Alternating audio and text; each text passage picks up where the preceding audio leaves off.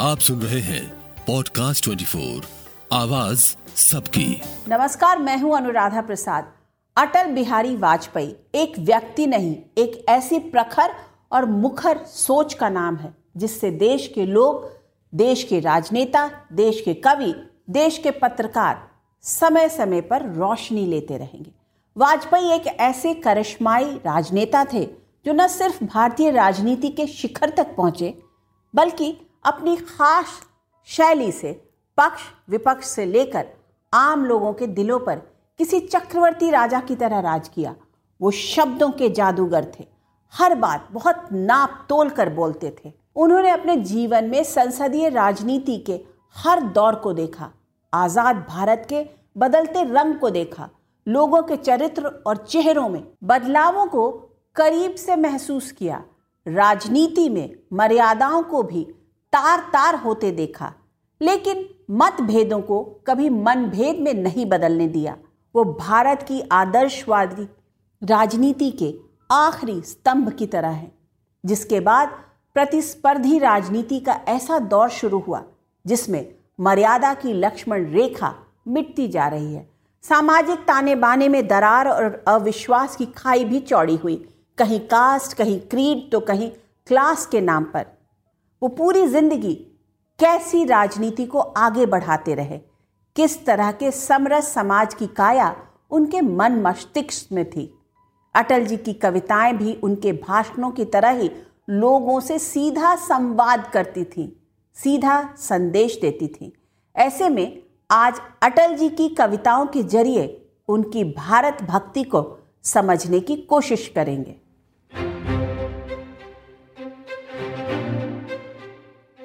निज हाथों से हंसते हंसते आग लगाकर जलना होगा, कदम मिलाकर चलना होगा। वर्तमान के मोह जाल में आने वाला कल न भुलाएं, आओ फिर से दिया जलाएं, आओ फिर से दिया जलाएं। टूटे हुए सपने की सुने कौन से सखी, अंतर को चीर व्यथा पलकों पर ठिठकी, हार नहीं मानूंगा, रार नहीं ठानूंगा, काल के कपाल पर लिखता मिटाता हूं, गीत नया गाता हूं, गीत नया गाता हूं।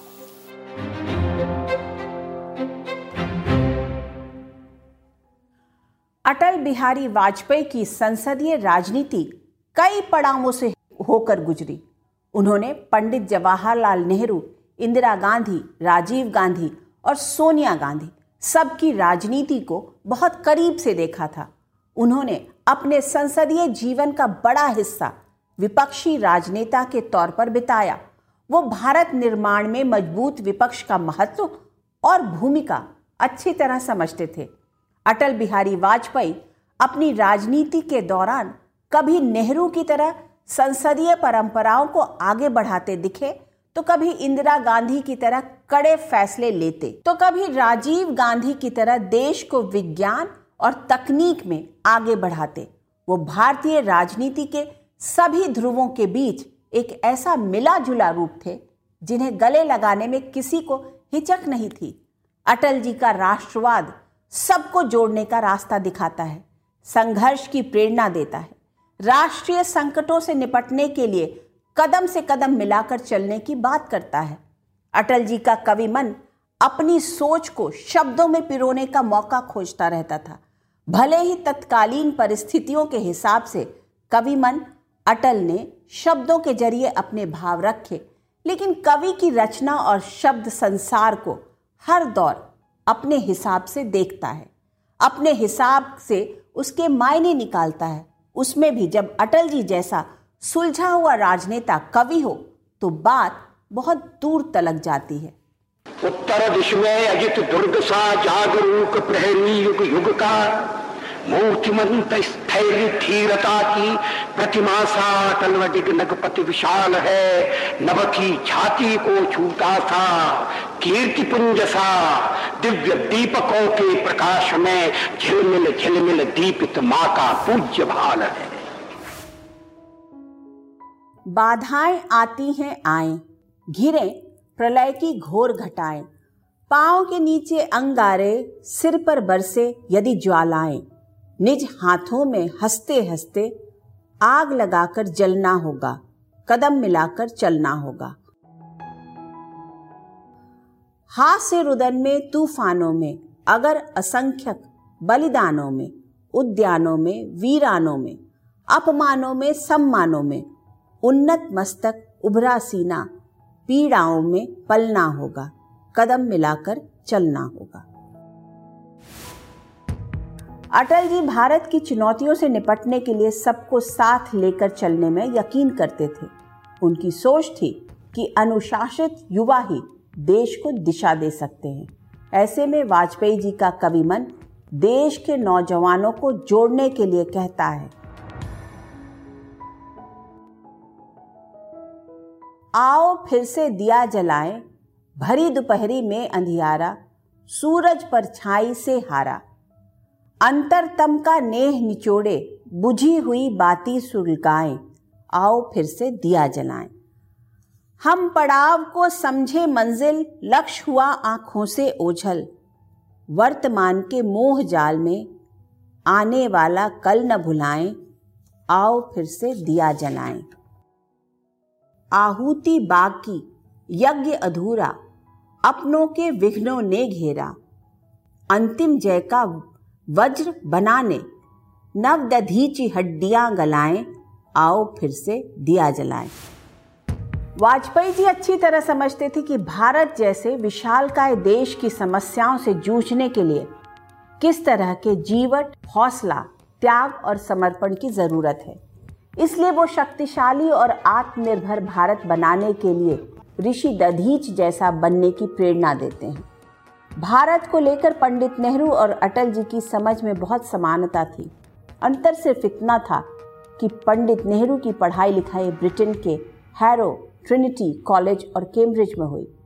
पंडित नेहरू के आइडिया ऑफ इंडिया में विदेशी सोच का भी प्रभाव था। वहीं वाजपेयी जी पूरी तरह से देसी मिट्टी में रचे बसे थे।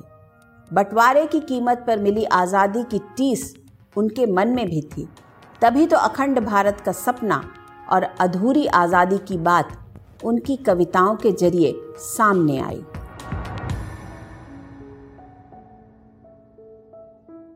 लाहौर, कराची, ढाका पर मातम की है काली छाया, पख्तूनों पर, गिलगित पर है गमगीन गुलामी का साया।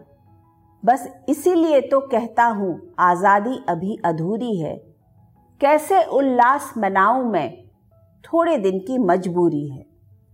दिन दूर नहीं खंडित भारत को पुनः अखंड बनाएंगे, गिलगित से गारो पर्वत तक आज़ादी पर्व मनाएंगे। वाजपेयी जी अपनी कविताओं के जरिए अखंड भारत की तस्वीर समय समय पर याद दिलाते रहे।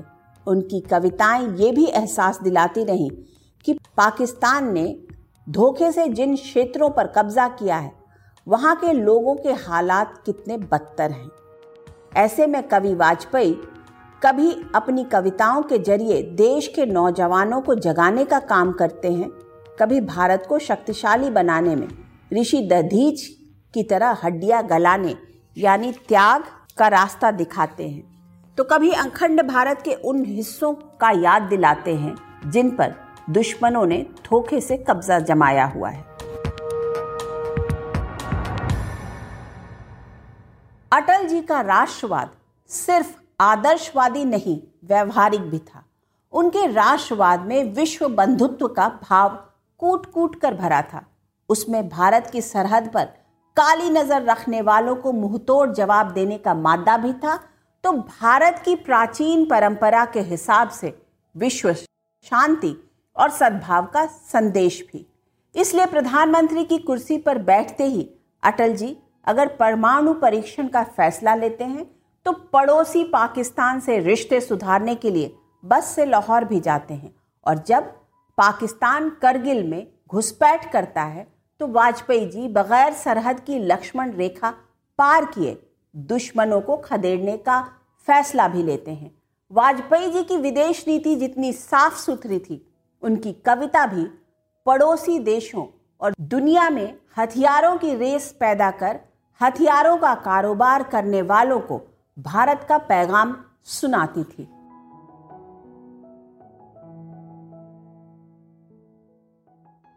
अमेरिकी शस्त्रों से अपनी आजादी को दुनिया में कायम रख लोगे, ये मत समझो। 10-20 अरब डॉलर लेकर आने वाली बर्बादी से तुम बच लोगे, ये मत समझो। धमकी जिहाद के नारों से, हथियारों से कश्मीर कभी हथिया लोगे, ये मत समझो। हमलों से, अत्याचारों से, संहारों से भारत का भाल झुका लोगे, ये मत समझो। जब तक गंगा की धार, सिंधु में ज्वार, अग्नि में जलन, सूर्य में तपन शेष, स्वातंत्र समर की वेदी पर अर्पित होंगे अगणित जीवन यौवन अशेष। अमेरिका क्या संसार भले ही हो विरुद्ध, कश्मीर पर भारत का सर नहीं झुकेगा। एक नहीं, दो नहीं, करो 20 समझौते, पर स्वतंत्र भारत का निश्चय नहीं रुकेगा। अटल जी की इस कविता में पाकिस्तान, चीन और अमेरिका तीनों के लिए सीधा संदेश है। वो खुराफाती पड़ोसी पाकिस्तान को बता रहे हैं कि कश्मीर को हथियाने की हर साजिश नाकाम रहेगी। अमेरिकी हथियार और डॉलर के दम पर उछलना ठीक नहीं। पंडित नेहरू की तरह वाजपेयी जी भी विश्व शांति के पक्षधर थे। वो मानव विनाश के हथियारों की होड़ से दुनिया को आजादी दिलाने का ख्वाब संजोए हुए थे। ऐसे अटल जी का कवि मन उन चेहरों को बेनकाब करता है जो एक ओर अंतर्राष्ट्रीय मंचों पर शांति की बात करते हैं और दूसरी ओर हथियारों के सबसे बड़े सौदागर बने हुए हैं।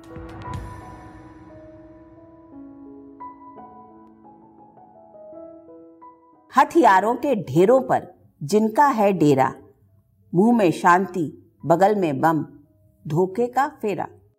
कफन बेचने वालों से कह दो चिल्लाकर, दुनिया जान गई है उनका असली चेहरा। कामयाब हो उनकी चालें, ढंग न होने देंगे, जंग न होने देंगे। अटल जी का दुनिया को लेकर नजरिया था जो उनके प्रधानमंत्री बनने पर भारत की विदेश नीति में साफ साफ दिखा। वो पड़ोसी देशों से बेहतर रिश्ते चाहते थे। उनकी सोच थी कि दोस्त बदले जा सकते हैं, पड़ोसी नहीं।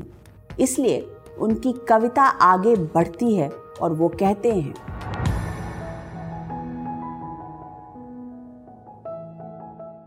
भारत पाकिस्तान पड़ोसी साथ साथ रहना है। प्यार करें या वार करें, दोनों को ही सहना है।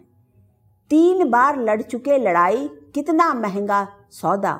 रूसी बम हो या अमेरिकी खून, एक बहना है जो हम पर गुजरी, बच्चों के संग ना होने देंगे, जंग ना होने देंगे। अटल जी भारत के जर्रे जर्रे से निकलती आवाज को समझते थे। वो जानते कि कश्मीर से कन्याकुमारी तक लोगों का मिजाज क्या कहता है, उसके लिए हिंदुत्व के क्या मायने हैं। भारत की मिट्टी और हवा ने किस तरह से बाहरियों को भी अपनाया है। ऐसे अटल जी का कवि रूप भारत की आत्मा से दुनिया का साक्षात्कार करवाता है, पड़ोसी देशों के मन में हिचक खत्म करने की कोशिश करता है।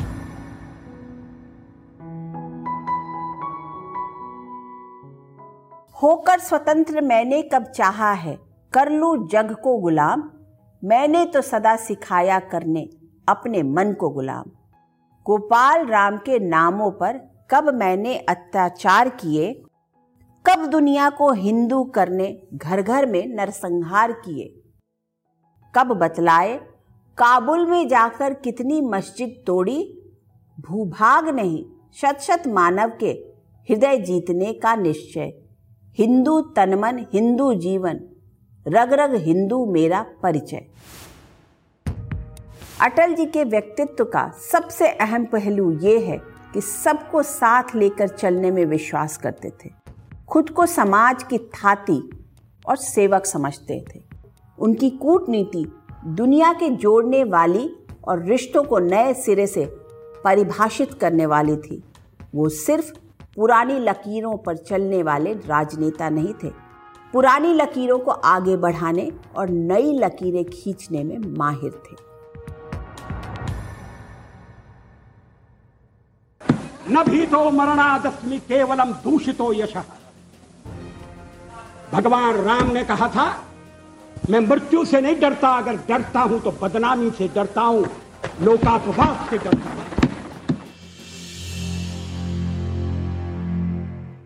अगर ये कहा जाए कि अटल जी मौजूदा राजनीति के द लास्ट स्टेट्समैन थे तो गलत नहीं होगा। ये रुतबा अटल बिहारी वाजपेयी को इसलिए मिला क्योंकि उन्होंने कभी भी गलत को सही नहीं कहा।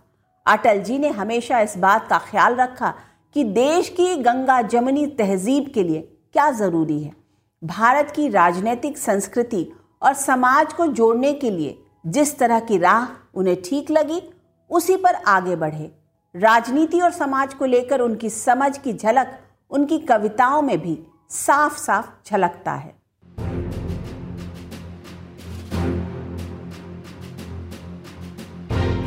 टूटे हुए तारों से फूटे वासंती स्वर, पत्थर की छाती में उगाया नव अंकुर, झरे सब पीले पात, कोयल की कुहक रात, प्राची में अरुणिमा की रेख देख पाता हूँ, गीत नया गाता हूँ, गीत नया गाता हूँ। इसका दूसरा अंत में, टूटे हुए सपने की सुने कौन सिसकी, टूटे हुए सपने की सुने कौन सिसकी, अंतर को चीर व्यथा पलकों पर ठिठकी, हार नहीं मानूंगा रार नहीं ठानूंगा, काल के कपाल पर लिखता मिटाता हूं, गीत नया गाता हूं, गीत नया गाता हूं।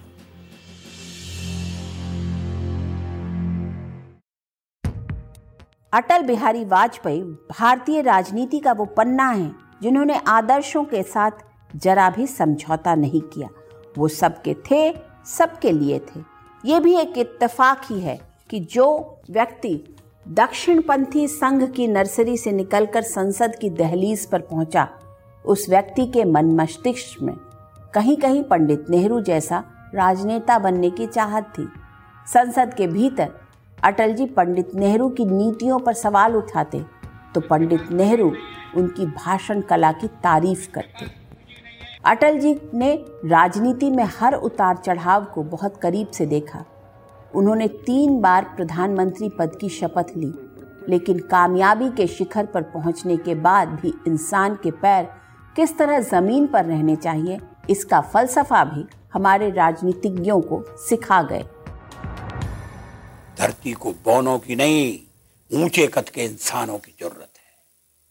धरती को बौनों की नहीं, ऊंचे कद के इंसानों की जरूरत है। इतने ऊंचे कि आसमान को छू लें, नए नक्षत्रों में प्रतिभा के बीज बोलें, किंतु इतने ऊंचे भी नहीं कि पांव तले दूबी न जमे, किंतु इतने ऊंचे भी नहीं कि पांव तले दूबी न जमे। कोई कांटा न चुभे, कोई कली न खिले, न वसंत हो न पतझड़ हो, सिर्फ ऊंचाई का अंधड़, मात्र अकेलेपन का सन्नाटा।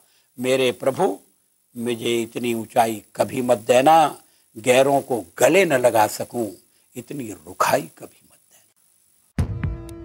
वाजपेयी जी ने इस कविता के जरिए सत्ता के मद में चूर हुक्मरानों के लिए गहरा संदेश छोड़ा है। वो एक ऐसे राजनीतिक इकोसिस्टम की वकालत करते हैं जिसमें सत्ता बहुमत की हेकड़ी से नहीं, विपक्ष के साथ सहमति से चले। अटल जी हमेशा सबको साथ लेकर चले। उनके व्यक्तित्व में कभी वैचारिक विभेद पैदा नहीं किया। ये उनके चुंबकीय व्यक्तित्व का ही कमाल था कि समाजवादी और वामपंथी साथियों के साथ ही हास्य में, रुदन में, तूफानों में, बलिदानों में, वीरानों में, अपमानों में सिर ऊंचा कर, सीना चौड़ा कर, कदम से कदम मिलाकर चले। वो खुद से भी सवाल करते हैं,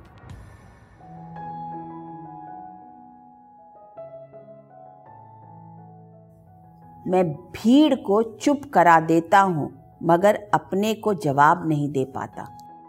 मेरा मन मुझे अपनी ही अदालत में खड़ा कर जब जिरह करता है, मेरा हलफनामा मेरे ही खिलाफ पेश करता है, तो मैं मुकदमा हार जाता हूं, अपनी ही नजर में गुनहगार बन जाता हूं। ये वाजपेयी जी के सार्वजनिक जीवन का वो पक्ष है जिसकी बदौलत हिंदुस्तान की राजनीति में उनके कद का कोई नेता नजर नहीं आता है। वो अगर 1962 में चीन युद्ध में भारत की हार को लेकर पंडित नेहरू की नीतियों पर सवाल उठाने का हौसला रखते हैं, तो 1971 में पाकिस्तान पर जीत के बाद इंदिरा गांधी की दुर्गा से तुलना करने में देर नहीं लगाते हैं। लेकिन जब 1975 में देश में इमरजेंसी लगी, तब इंदिरा सरकार ने अटल बिहारी वाजपेयी को भी जेल में डाल दिया। इमरजेंसी के बाद दिल्ली के रामलीला मैदान में एक जनसभा में अटल जी ने इंदिरा पर कटाक्ष किया।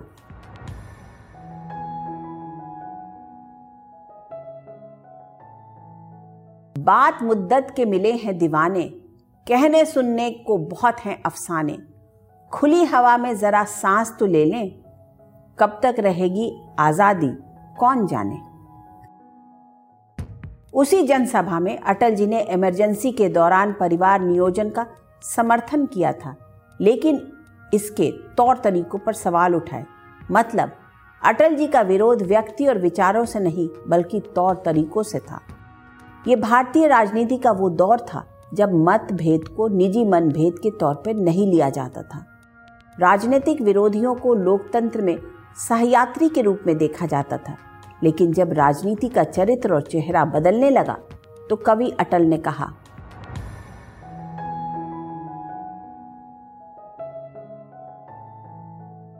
आदमी न ऊंचा होता है न नीचा होता है, न बड़ा होता है न छोटा होता है, आदमी सिर्फ आदमी होता है।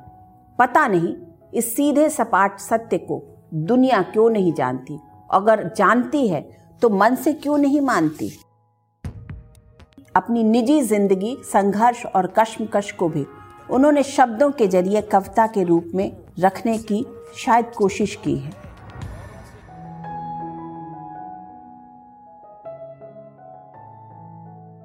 मौत से ठन गई, जूझने का मेरा इरादा न था, मोड़ पर मिलेंगे इसका वादा न था।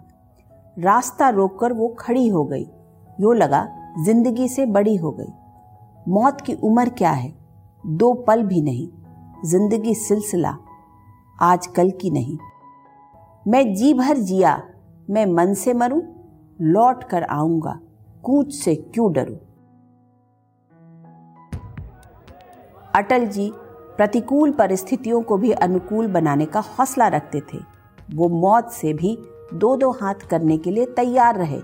इसलिए किडनी की बीमारी के दौरान उन्हें मौत का डर नहीं था। बीमारी को हराकर समाज और देश के लिए कुछ करने के इरादे से मैदान में योद्धा की तरह डट गए। अटल जी ने सियासी शिष्टाचार ताउम्र रखा। संभवतः इसलिए राजनीति में उनका किसी से वैर नहीं रहा। सबसे संवाद, सबका सम्मान और सबके दुख सुख में शामिल होना वाजपेयी जी की शख्सियत का बेजोड़ पहलू था। वो समाज में किसी तरह का बंटवारा नहीं चाहते थे। गंगा जमनी तहजीब को बढ़ाने वाले नेताओं की फहरिस्त में उनका नाम सबसे चमकदार है, एक राजनेता के रूप में भी और एक कवि के रूप में भी। भारतीय परंपरा में मृत्यु को जीवन का अंत नहीं, पूर्णता कहा गया है। 16 अगस्त 2018 को अटल जी ने आखिरी सांस ली और इस दुनिया को अलविदा कह दिया। उन्होंने अपने जीवन में हर पल को खुलकर जिया, आदर्शों के साथ जिया, दिखावे से हमेशा दूर रहे। जो बात एक राजनेता के रूप में वो नहीं कह पाए, उसे अपने कवि मन से कह दिया। एक राजनेता, एक कवि, एक पत्रकार, एक मित्र के रूप में उन्होंने जिंदगी में हर रोल को पूरी शिद्दत से निभाया। वो कहा करते थे कि मेरी इच्छा है कि बगैर कोई दाग लिए जाऊं, लोग मेरी मृत्यु के बाद कहे कि अच्छे इंसान थे, जिन्होंने अपने देश और दुनिया को एक बेहतर जगह बनाने की कोशिश की। आज की तारीख में अटल जी की शख्सियत और सियासत हर किसी के लिए नज़ीर है।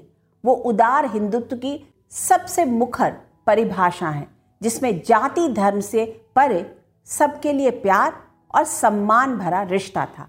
आज के इस एपिसोड में बस इतना ही। फिर मिलेंगे किसी ऐसे मुद्दे के साथ जिसे जानना और समझना आप सबके लिए बहुत जरूरी होगा। तब तक के लिए नमस्कार। सुनते रहिए पॉडकास्ट 24 को, आवाज सबकी।